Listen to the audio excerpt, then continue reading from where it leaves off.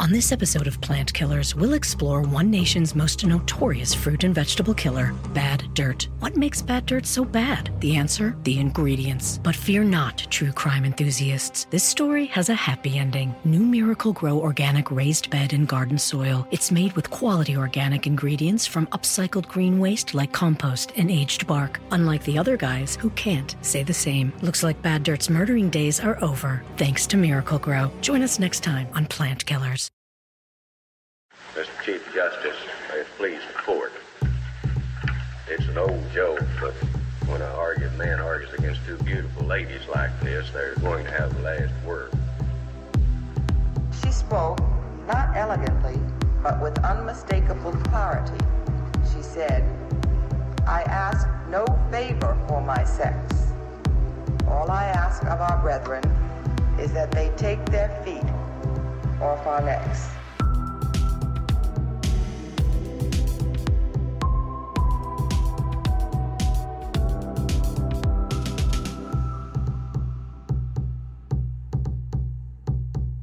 Hello and welcome back to Strict Scrutiny, your podcast about the Supreme Court and the legal culture that surrounds it. We're your hosts today. I'm Leah Littman.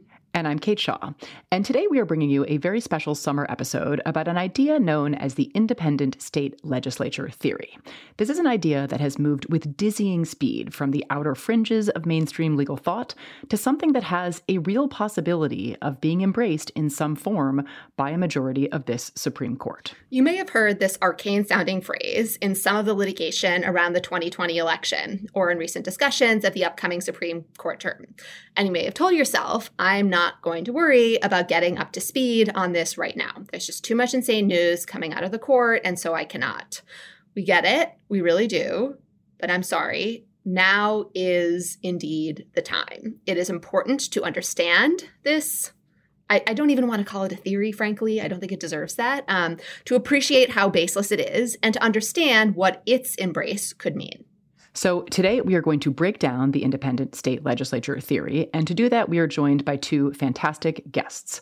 First, we have Jamelle Bouie, who's a columnist for the New York Times, where he is one of the most important writers and thinkers out there. He focuses on history and politics and democratic dysfunction and decline and collapse. And he also hosts the Unclear and Present Danger podcast and has one of the best podcasting setups I feel like we have seen with any guests that we've had on the show. So Jamelle, we are enormous fans. Thank you so much for taking the time to come on Strict Scrutiny.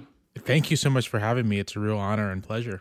We are also joined by Carolyn Shapiro, a professor at Chicago-Kent College of Law, where she is also the founder and co-director of the Institute on the Supreme Court of the United States. We particularly wanted to have Carolyn on because she's the author of an important new article forthcoming in the University of Chicago Law Review that takes the independent state legislature, air quote, theory head on and does a masterful job of making crystal clear just how unsupported by history or logic it is. Basically, that it is some Broadus, or as I like to say, Scrotus fanfic. So Carolyn, welcome to Strict Scrutiny. Thanks so much for being here. Thank you so much for having me. We should also mention that Leah and I actually have a paper that is narrower in scope, but we hope equally forceful in its attack on the theory as well. We may get into that piece a bit later on in the episode. But maybe let's start by asking you, Carolyn, to just talk through the origins of this idea, beginning with Bush versus Gore in the year 2000. So, as people may not remember this, but actually the Bush campaign went to the Supreme Court twice in 2000. So the second time was Bush versus Gore, and I will talk about that in a moment, but I just want to flag the first time, which was a case called Bush versus Palm Beach County Canvassing Board. And the issue there was whether the Florida Secretary of State, who people may remember was Katherine Harris, also the chair of the George Bush campaign in Florida, would have to accept the results of recounts from different counties, even if they came in after what was arguably a statutory deadline. And the Florida Supreme Court said, well, we think the statute's ambiguous about the deadline. And look, our Constitution says that all political power is inherent in the people. And we have well-established precedent emphasizing that election law has to be interpreted to promote the will of the people. So in light of all that, we think that the secretary can't reject the recounts under the current circumstances of this case and set a new deadline. So the Bush campaign went to the Supreme Court, U.S. Supreme Court, and said, the Florida Supreme Court had violated the federal Constitution because by changing this deadline, they had usurped the role of the state legislature, which under the federal constitution is the body that chooses how to appoint presidential electors. So the Supreme Court punted.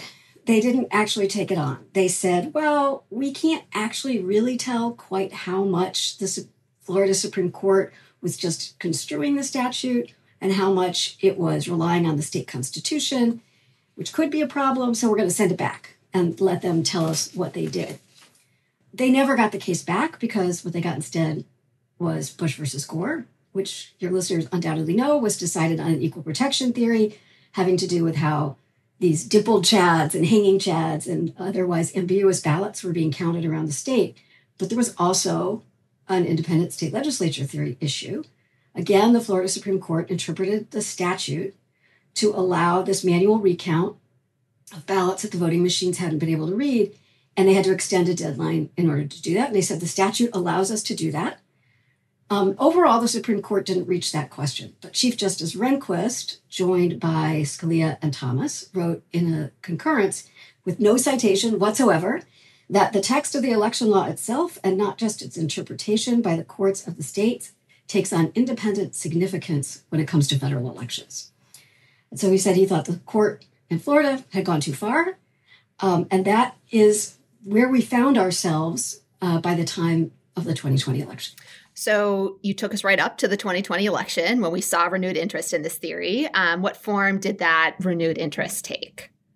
Well, it came up in several different states in different ways, but I'll focus just on one as by way of example, which is Pennsylvania. There was this big fight about the mail-in ballots in Pennsylvania. We were at the height of the pandemic. The post office was saying they weren't sure they'd be able to get the ballots returned in time. And so the Pennsylvania Supreme Court said, well, we think that under the circumstances of this particular election, there's a big risk that people's votes won't be counted if they send in their application at the last minute and then turn around and send in their ballot. It might not get there by Election Day, which was the deadline for receipt in Pennsylvania, through no fault of their own.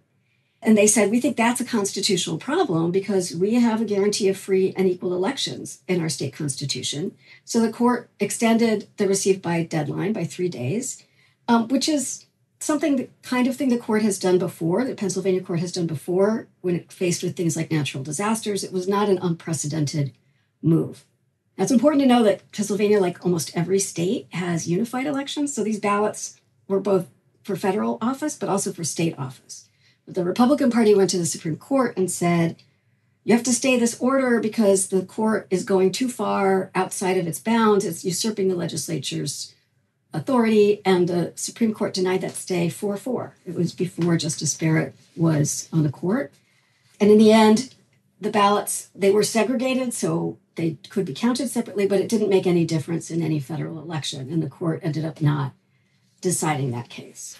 Let me ground this just for a moment in the Constitution. So basically, both the 2000 saga out of Florida and the events in Pennsylvania and similar events played out in other states, but Carolyn, you're talking about Pennsylvania, both of those cases involved an argument that state courts had basically violated the federal Constitution when they interpreted state statutes in light of state constitutional guarantees of free elections and things of that nature. So what in the federal Constitution might these state courts have even violated? Let's just quickly mention the two parts of the federal Constitution that proponents of this so-called theory kind of ground their theory in. The one that was at issue in both 2000 and in 2020 was a part of Article 2 called the Presidential Electors Clause, which basically says that each state shall appoint in the manner that the legislature may direct presidential electors.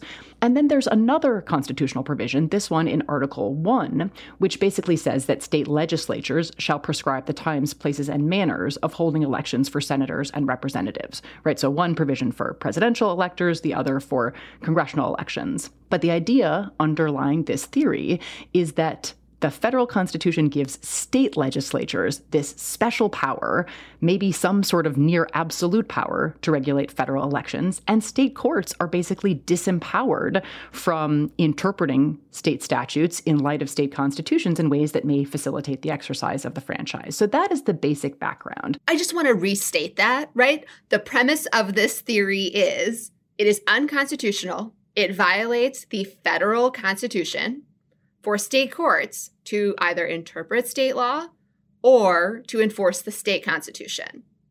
Somehow violates the federal constitution for state courts to enforce the state constitution. Again, just to get that out there. It sort of doesn't make any logical sense. Like, it kind of posits a world where state legislatures pre-exist the formation of state constitutions and states. Like, there's some sort of primordial institution, which is just like, it's just nonsense. It's just like, it's... What's a little logic to get in the way of a good time at the court, Jamelle? And the Supreme Court has actually said that when it comes to the way laws get made, the legislature does have to follow the state constitution. So when it makes a law about how to choose presidential electors or makes a law about regulating congressional elections, if there's a gubernatorial veto, there's a gubernatorial veto in the Constitution. So that's been the law for well over a century, very clearly. Doesn't sound deeply rooted in history and tradition. Sorry, I'll let you continue, Kate. Sorry. No, I want to invite Jamelle to come in now. So you mentioned that it feels like there's a logical problem with this idea that legislatures are these free-floating entities, not creatures of state constitutions, not constrained by the federal constitution. So that seems like one enormous threshold problem.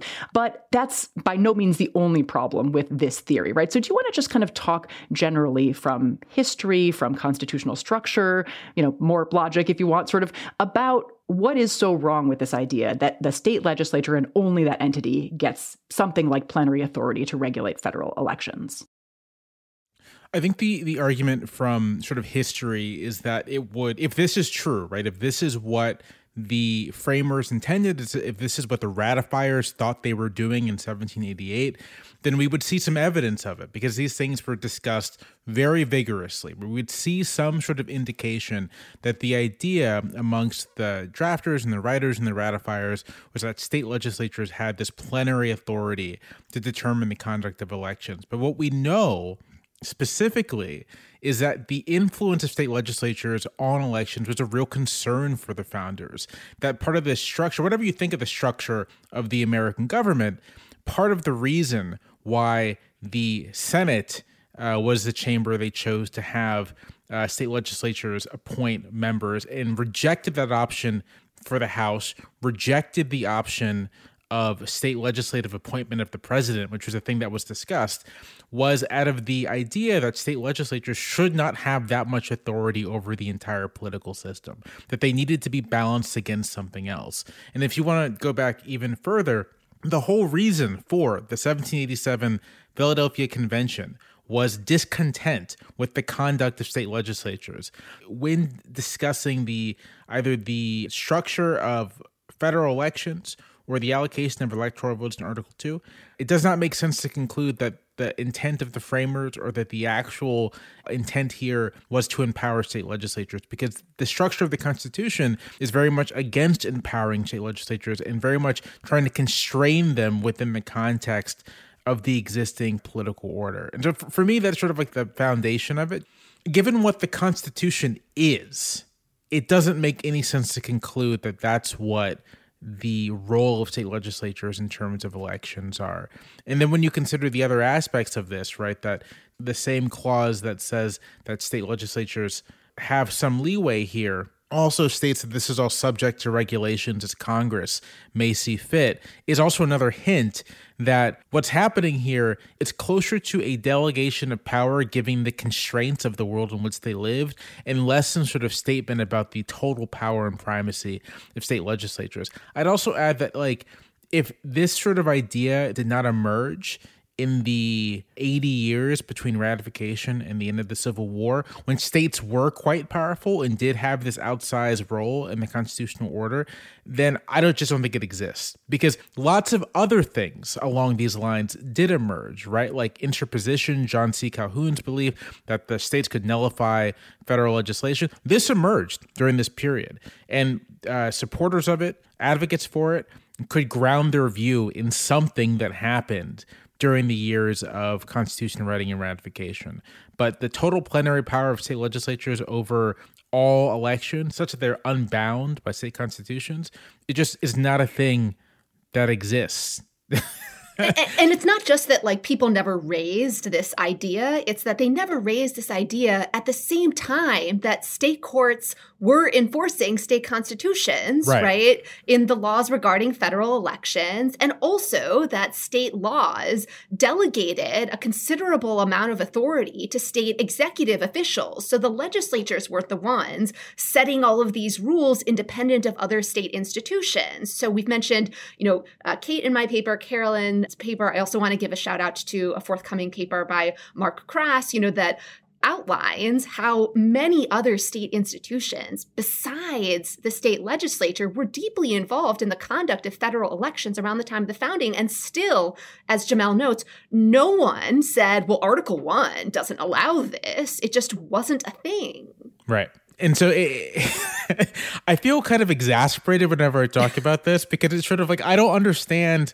I mean, clearly in my view, the theory, it's a post hoc justification for things people want to do. That's all it is. And so it doesn't need to make any logical or historical sense for its advocates because it's a tool for advancing a particular aim. In our case, a very specific aim. How can Donald Trump stay in office? That's it. But if you want to, if we're going to take it seriously as a theory, it's exasperating to talk about because there are lots of wild and crazy ideas that have some grounding in American constitutional history and American political history. They might be wrong, right? They might be nonsense, but you can find something. But there's not really that for this. And that should be a clear, glaring, signal. Big flashing lights like an Acme sign in a Looney Tunes cartoon that this is very dumb. A technical legal term. Yes. I'm not a lawyer, so I don't know your languages. That works. In the early days of the country, after the Constitution was ratified, lots of state constitutions had provisions that directly regulated federal elections or regulated all elections. I mean, it's not just that state courts were enforcing them. They were there. They were in the constitutions. And the people who argue in favor of this theory sometimes point to a tiny, tiny, tiny number of outlier moments, most of which happened starting in the 1860s, so long after the founding, where somebody said, well, maybe. But those are such outliers in the vast swath of history and practice and logic and the underlying structure of the Constitution that they really cannot bear the weight of this theory.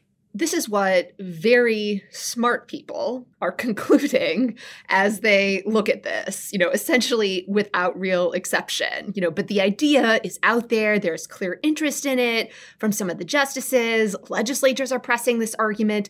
And then at the end of June, the Supreme Court announces that it will hear a case that will give it the opportunity to fully consider whether to adopt for the first time some version of this independent state legislature, quote, theory. Now, there was a lot happening at the court in late June, so it's understandable if folks missed this, but let's kind of get into now the basic gist of this case, which is Moore versus Harper.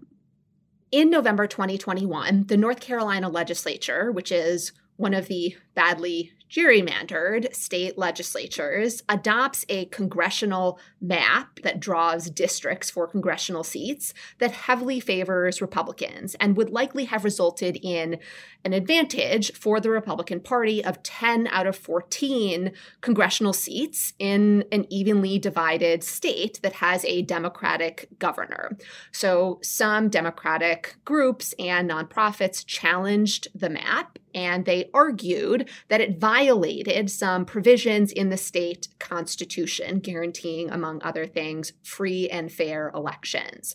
The North Carolina Supreme Court held that this map was an unconstitutional partisan gerrymander under the state constitution, including its Bill of Rights, and could not be used. It called the map an egregious and intentional partisan gerrymander, and it ordered the lower court, the state trial court, to come up with a new map, which it did. So the Republican legislature then goes to the Supreme Court, asks it to step in. It initially asked the Supreme Court to reinstate the original gerrymandered map for a May primary election, which the court declined to do, but declined over dissents by Justice Alito, joined by Thomas and Gorsuch, and also with a separate writing by Justice Kavanaugh calling the matter important and urging the court to take it up. So North Carolina officials heeded the call and came back to the court, and the court in June agreed to hear the case. So the argument will likely be late this fall, though at the time that we are recording, we don't have an argument date yet. But what these state legislative officials are saying is, what we've basically been walking through as the general kind of architecture of the argument, which is that the Constitution gives the power to regulate. These are congressional elections, not the presidential elector selection. So this is the Article 1, not the Article 2 part of the independent state legislature theory. But the basic gist is that the Constitution gives the state legislature and only the state legislature the power to regulate congressional elections.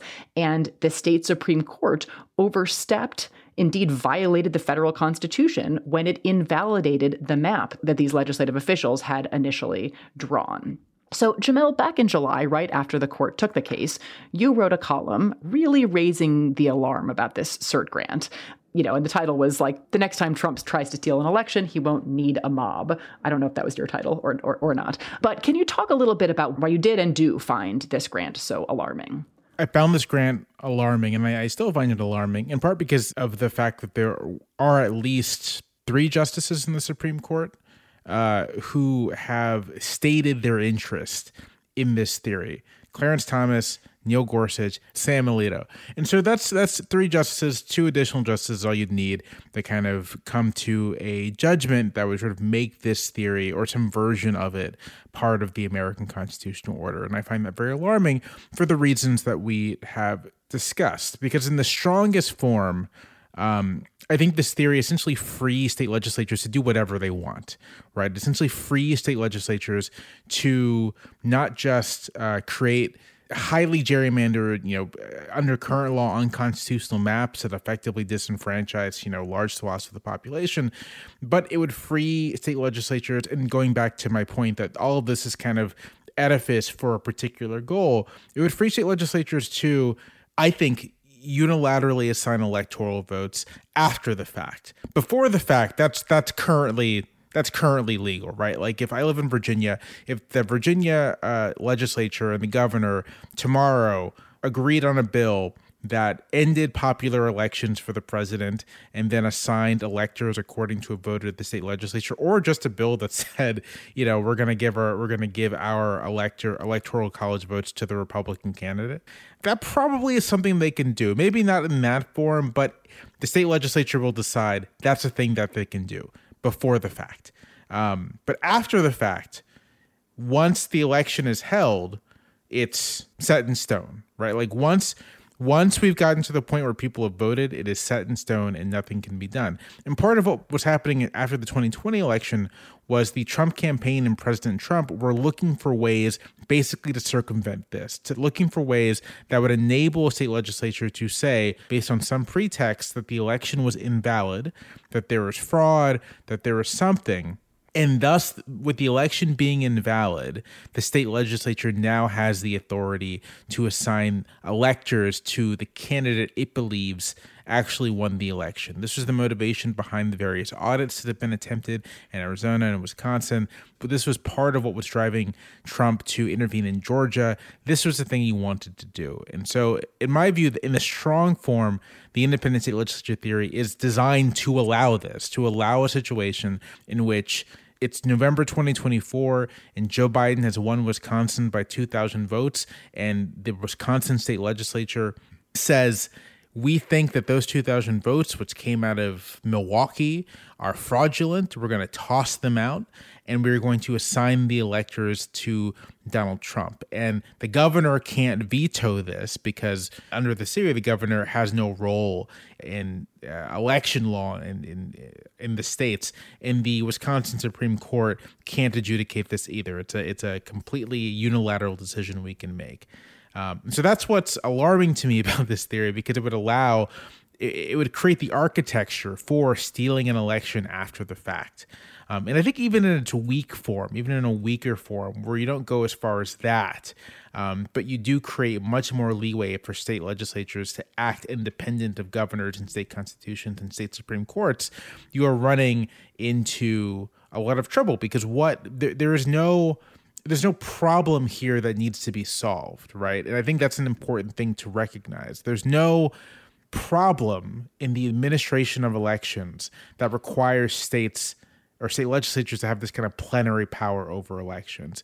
It is purely, in my view, a partisan power grab, no matter whether the Supreme Court affirms a strong version of the theory or a weak version. That is why the theory exists.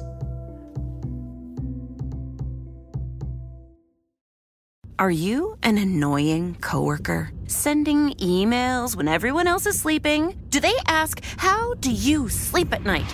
Then you should go to Mattress Firm. They have knowledgeable sleep experts that can help you find a better bed, like a Tempur-Pedic. It has technology to keep you cool at night, meaning anyone, even people like you, can sleep. All night long. Get matched at Mattress Firm. Sleep at night. Restrictions apply. See store or website for details.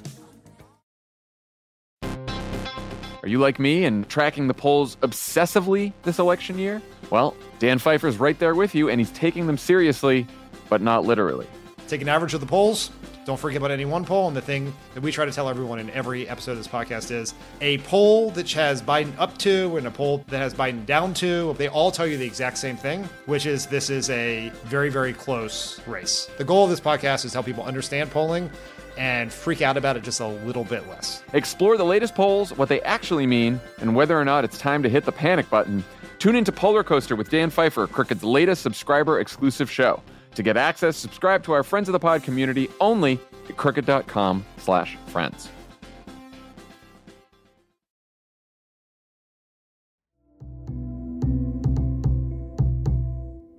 This, I think, is a good moment to ask Carolyn. Jamelle sort of referenced strong versions, weaker versions.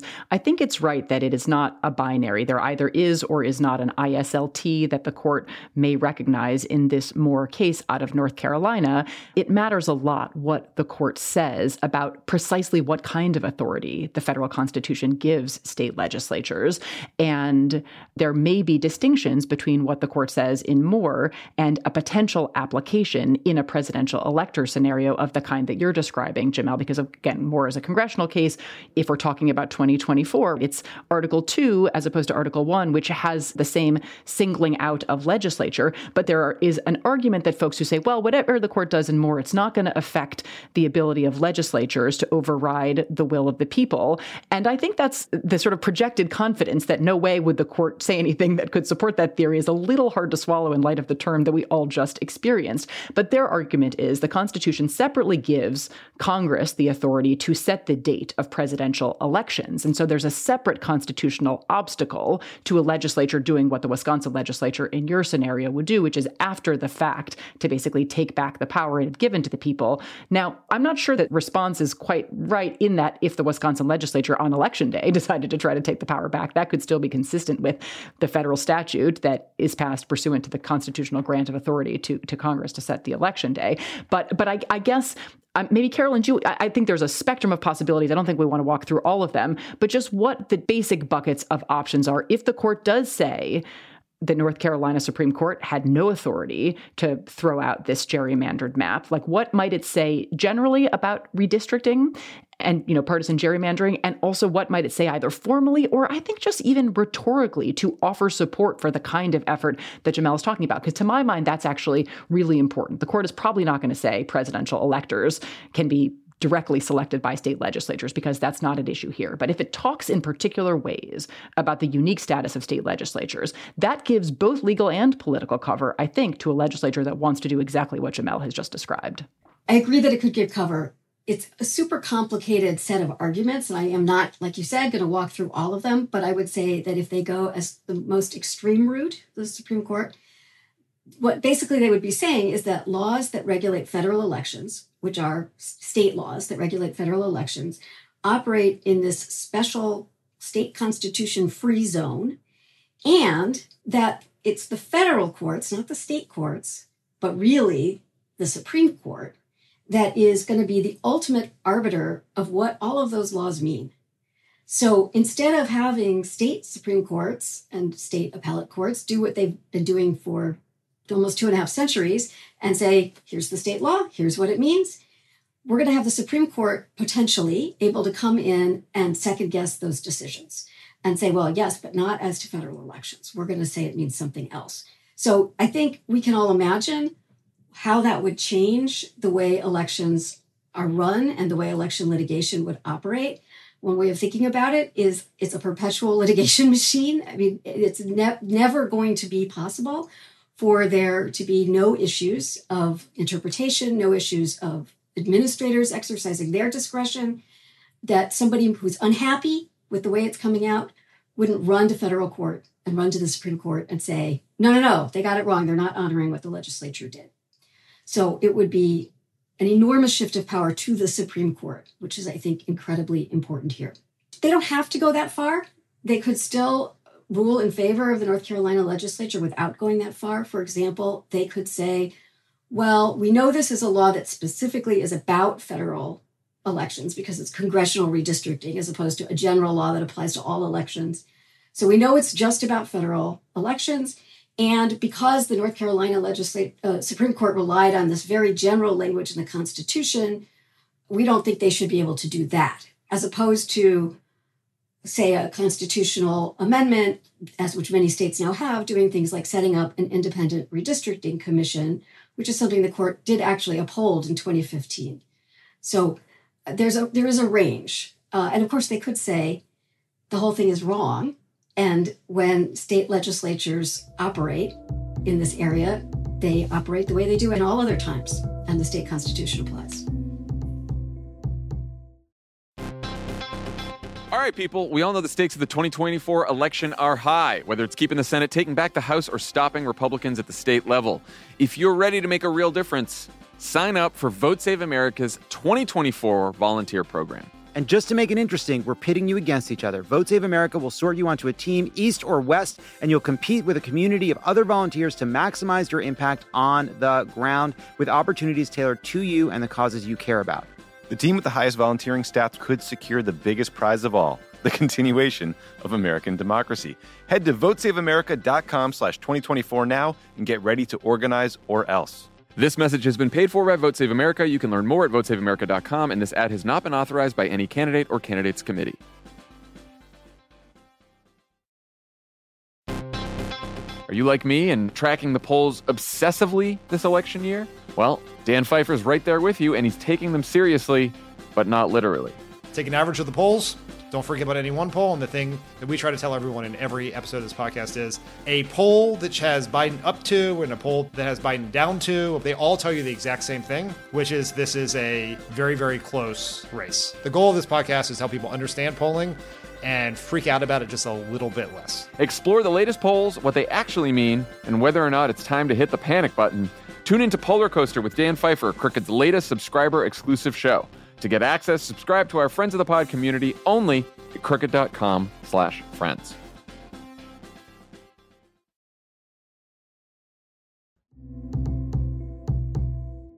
Just to expand a little bit on, the range of outcomes and how this relates to the Eastman theory, Jamel, that you were referencing. One possibility on how the Supreme Court might adapt the independent state legislature, I'm going to do the annoying thing and say again, quote, theory, without kind of going the full Monty, would be if the court said, well, one thing state courts can't do is enforce vague or general state constitutional provisions when it comes to federal elections, even if they can enforce potentially specific ones, like ones creating an independent redistricting commission.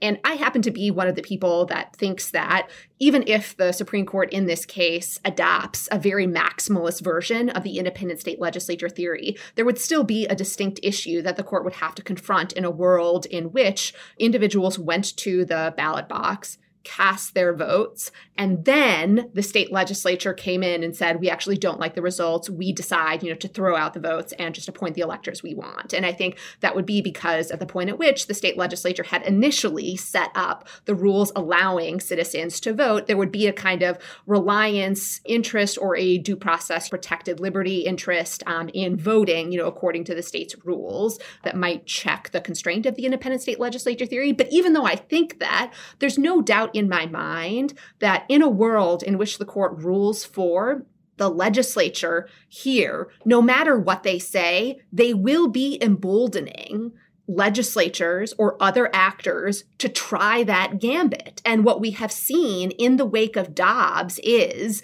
that matters. Like, that can be enough to sometimes importantly nullify the exercise of a federal right in the event that a federal court, including the Supreme Court, won't subsequently intervene. So let's say the Supreme Court in Moore versus Harper says, well, all we're deciding here is state courts can't enforce vague state constitutional provisions because that undermines the state legislature's supremacy. That doesn't stop John Eastman, working in conjunction with a gerrymandered Wisconsin legislature, from saying, well, we're just going to choose to throw out the votes in the 2024 election and declare Donald Trump the winner instead of Joe Biden, who won the popular vote, and, emboldened by the Supreme Court's decision and more. And what is to stop particular election boards from trying to dispute particular votes to the same end? And if a federal court doesn't step in to stop that, that will accomplish the same result as if the Supreme Court embraced the insane maximalist version of ISLT anyways. Also wanted to talk about what this could mean for the ability to counter partisan gerrymandering, which is an enormous problem, a huge part of our hyperpolarized politics. So in 2019, in Rucho versus Common Cause, when the Supreme Court slammed the door to federal court challenges to partisan gerrymanders, it, pretended to and did acknowledge how problematic and indeed anti-democratic extreme partisan gerrymanders are, which essentially allow politicians to insulate themselves from democracy and lock in their own power at the expense of voters. And the Supreme Court said, all we're doing is saying we, federal courts, are not able to provide relief, but by all means, states adopt independent commissions, state courts construe state constitutions to provide relief. And at least on that level, adopting this independent state legislature fanfic would just be an enormous about face. Not to say the court won't do it, but, I also wanted to kind of point that out. Anyone want to venture any predictions about the likelihood that John Roberts walks back the really strong embrace that he seemed to demonstrate in the Rucho decision for these alternative mechanisms for reining in gerrymandering? Or maybe it doesn't matter because his vote actually isn't dispositive anyway. That's my thought. The independent state legislature theory seems to be a bridge too far for someone like John Roberts, specifically because of its extremely far-reaching implications. And I don't think he would walk back his opinion in Rucho in that way. But then his vote doesn't matter. I mean, that's kind of that's like, at the end of the day, his vote does not matter. Perhaps the one way in which he matters in this is if he is reluctant to go that far. John Roberts does not have some great voting rights jurisprudence. In fact, he has a terrible one. I do think that this would cut against the legitimacy of the Supreme Court such that it retains legitimacy. That's what makes him nervous. Sort of it gets to those problems and issues. And I think the role he would play in this would basically be in trying to persuade someone like Kavanaugh to kind of like not go down this road, recognizing that Kavanaugh appears to be the conservative justice who does seem to be at least concerned with his public appearance in light of everything. But as far as him going back on his previous views, I just maybe I'm totally wrong about this, but I just don't see that happening. This theory seems actually kind of out of character for Roberts, whose undermining of voting rights protections tends to try to rest itself on some kind of like a higher principle than just power politics, right? Like Shelby County is about, this insane idea of state sovereignty and also, a colorblind constitution, which are things that you can kind of ground in the existing history, right? This goes back to an earlier point. I disagree with these ideas. I think they are wrong, but they are not sort of inherently unreasonable. And the thing about the independent state legislative theory, that it gets you begin walking in this like, this just seems unreasonable based on any kind of clear reading of the text of the Constitution and any reading of the history around it. And I don't think Roberts should go for that. I agree with that. Gives me a little pause is that in 2015, in the case where the court upheld the Arizona Independent Redistricting Commission, he wrote the dissent. But there are ways of distinguishing that, and Rucho came later. I also think he said in an opinion during 2020 in the Wisconsin case, he distinguished between federal court interference in elections and state court interference in election, or interference, oversight might be a better word, in a very helpful and appropriate way. And I think it's also worth noting that Justice Kavanaugh, although he started out in 2020 joining some of these opinions or votes that seem to support the ISLT, he actually didn't join the later ones. And he didn't join the opinion in the North Carolina case that the other three dissenters, in which they said we should just reinstate the old maps. I'd like to think that in light of the unbelievable amount of historical research that has actually come out since the 2020 election, that somebody like Justice Kavanaugh, who says he's an originalist, would really take a second look, because there's been a huge amount of new research. In addition to the articles that Leah mentioned, there's a piece by a guy named Hayward Smith, there's a piece by Michael Weingartner. They have just done exhaustive work on the origins of the relevant clauses, on the practice, and throughout the entire history of the country. And anybody who looks at that and says, yeah, well, it still says the word legislature, is not taking seriously the methodology that certainly an originalist would claim to engage in. If the chief were, as I hope you are right, Jamelle, not to embrace this theory, it would also be this like very welcome example, I think, for people who believe in law, because of course the Chief Justice was among, the three lawyers who are now on the current Supreme Court that was part of the Bush campaign legal team that originally pressed this theory. And of course, it's one thing to advance a theory, that helps your client and whatnot. It's entirely another to do so when you are a justice on the Supreme Court. And the idea that the court would all of a sudden embrace this independent state legislature claim once three of the Bush campaign lawyers got on the Supreme Court was about to be this perfect example of the lack of distinction between politics, advocacy, and law. And it still might end up being so. And to be frank about the Supreme Court, it's in the wake of Dobbs, its legitimacy among the broad public has just plummeted. That certainly among the Democratic Party, which I think it's like, in the 30 percentage, 20 percentage point range. But other than Republicans, large swaths of the American public have come to take a, if not hostile, then like skeptical view of the Supreme Court. And this is the kind of decision, if the court were to decide in favor of the North Carolina legislature, North Carolina Republicans, this is the kind of decision that would send those numbers plunging even further down. And the real problem for the court in that scenario is that might be the kind of thing that does push elected officials to begin responding to discontent. I don't know if you've seen this great article by Mark Lemley, the Imperial Supreme Court, right? Like if you buy that argument that kind of like the actual unifying thing in the jurisprudence here is accumulating influence and power within the Supreme Court, ruling in favor of North Carolina Republicans could potentially be just a huge blow to that project. What Jamelle just said, in some ways, is why I worry that the court might be tempted to do this, because as I was saying before, this is a huge power shift of control of federal elections to the Supreme Court and away from all other institutions. Yeah, this calculation can kind of go both ways. If you want to take the view that like, that Congress will never do anything to us, then you might not just, go whole hog. Jamelle, since we have you, I cannot resist expanding the lens a little bit to talk about some other related topics that you've been thinking and writing about. So the potential adoption of the ISLT that we have been talking about is not happening in isolation, right? It's part of a larger legal landscape in which one of our major political coalitions, which is now in firm control of the Supreme Court and has lots of holds on power in the states and even in the minority in Congress, seems to be working to make democracy ever less democratic.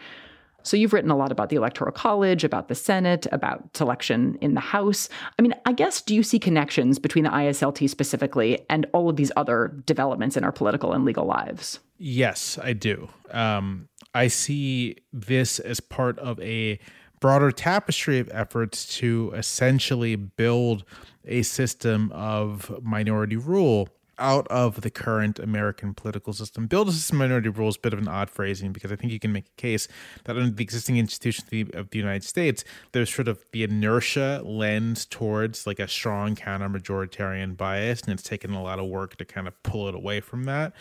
But I think Republicans recognizing that, I mean, Democrats and liberals will often cite the accurate fact that Democratic presidential candidates have won the popular vote in all but one election since 1992, which is an extraordinary bit of information, right? That's actually extremely unusual for a single party to win the popular vote that consistently over that long a period of time.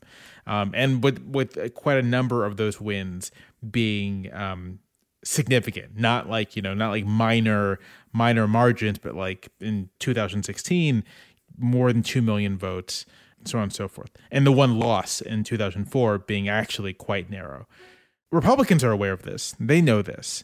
They're aware of the fact that although it is more than possible to compete for voters as demographics change, the particular kind of small state, anti-government, hard right ideology really only appeals to sort of like a narrow slice of the overall American public.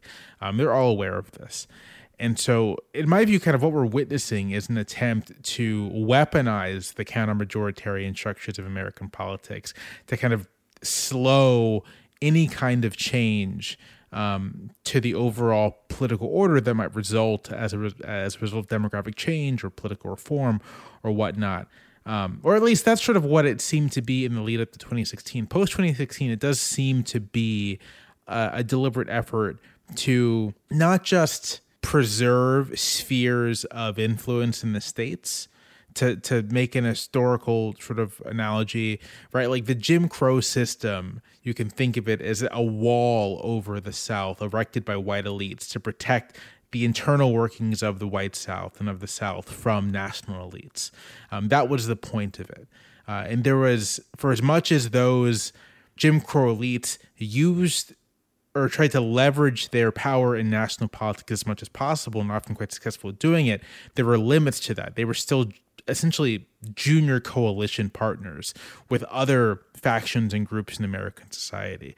I think the renewed commitment to the Electoral College, to the Senate, this independent state legislature theory, all these things that we're seeing now, I think represents an effort to bring power to states and state legislatures and to use the power on the state legislative level to then kind of shape national politics overall, not just to defend, but to use the counter-majoritarian structures of American governance to shape American governance for everyone. It's less of a defensive action and much more of an offensive one. And so the Supreme Court and the state legislatures and these theories and these things, they all kind of work in tandem with each other. The Supreme Court says it's unconstitutional to ban concealed carry or to put tight regulations on concealed carry.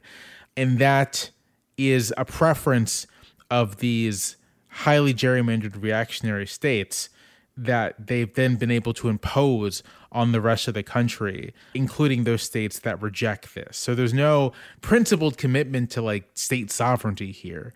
So that's the relationship I see happening. Like to borrow Ron Brownstein's language, Ron Brownstein writing for The Atlantic, kind of there's this like red America, or this sort of structure of government and social relations in red America, and that these Americans these elites are no longer content with just sort of having it, but in fact imposing it. And the kinds of legislation that's been discussed since the Supreme Court's decision in Dobbs, I think is actually kind of like the paradigmatic example of what all of this is going to look like.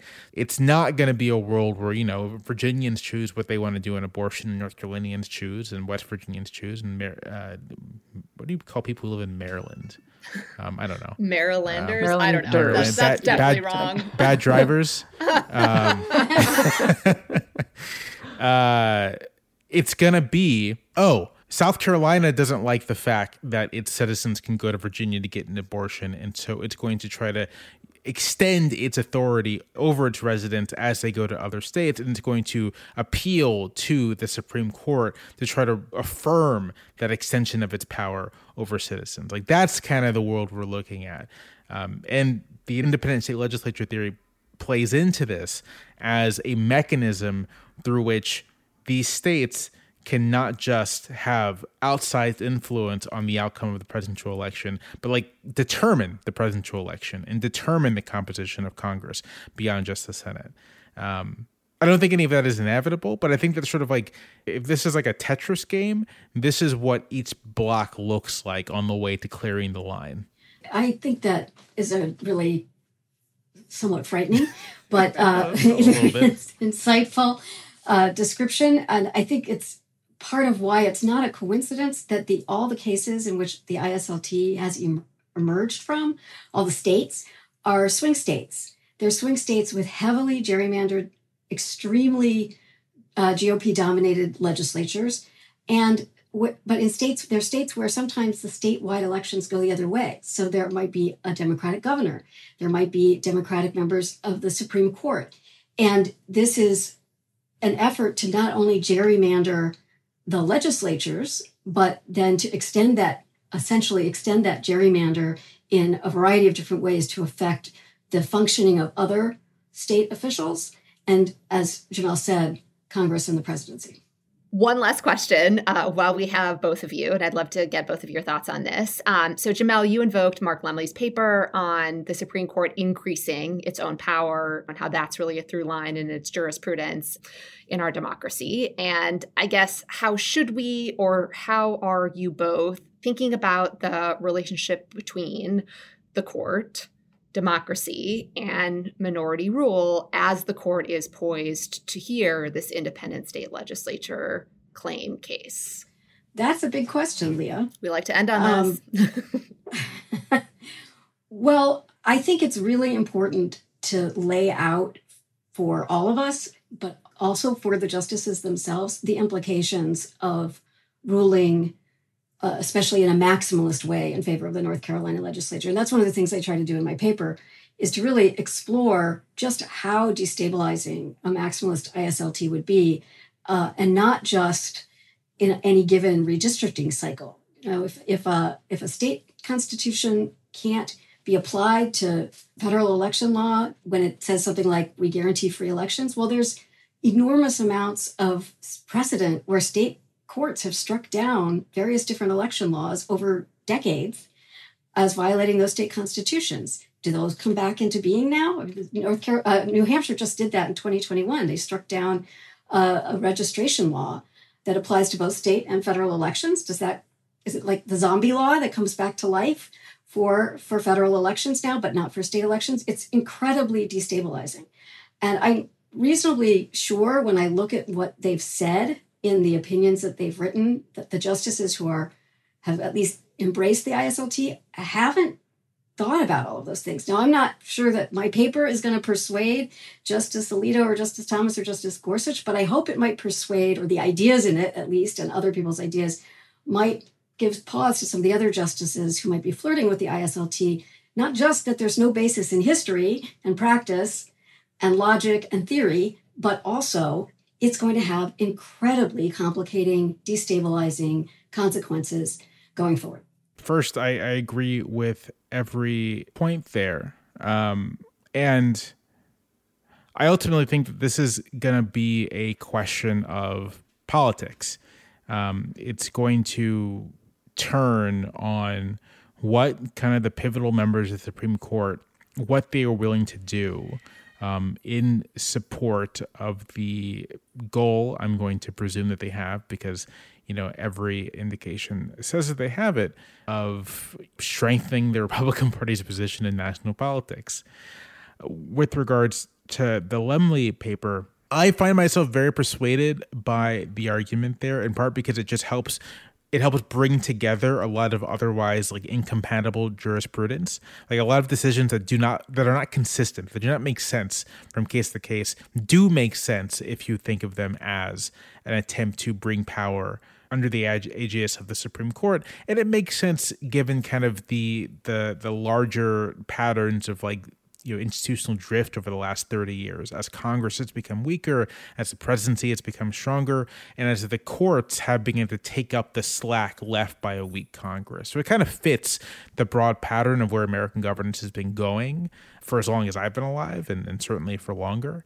And in that context, though, I still think it comes down to the political decisions that justices are willing to make. It is entirely possible to imagine 5 justices, including Kavanaugh or including Roberts, states justices, who want to endorse some version of the independent state legislature theory, but are willing to kind of, 2 of them or 1 of them is willing to kind of take a longer game towards accumulating this kind of power than doing it all in one fell swoop, or doing half of it in one swoop.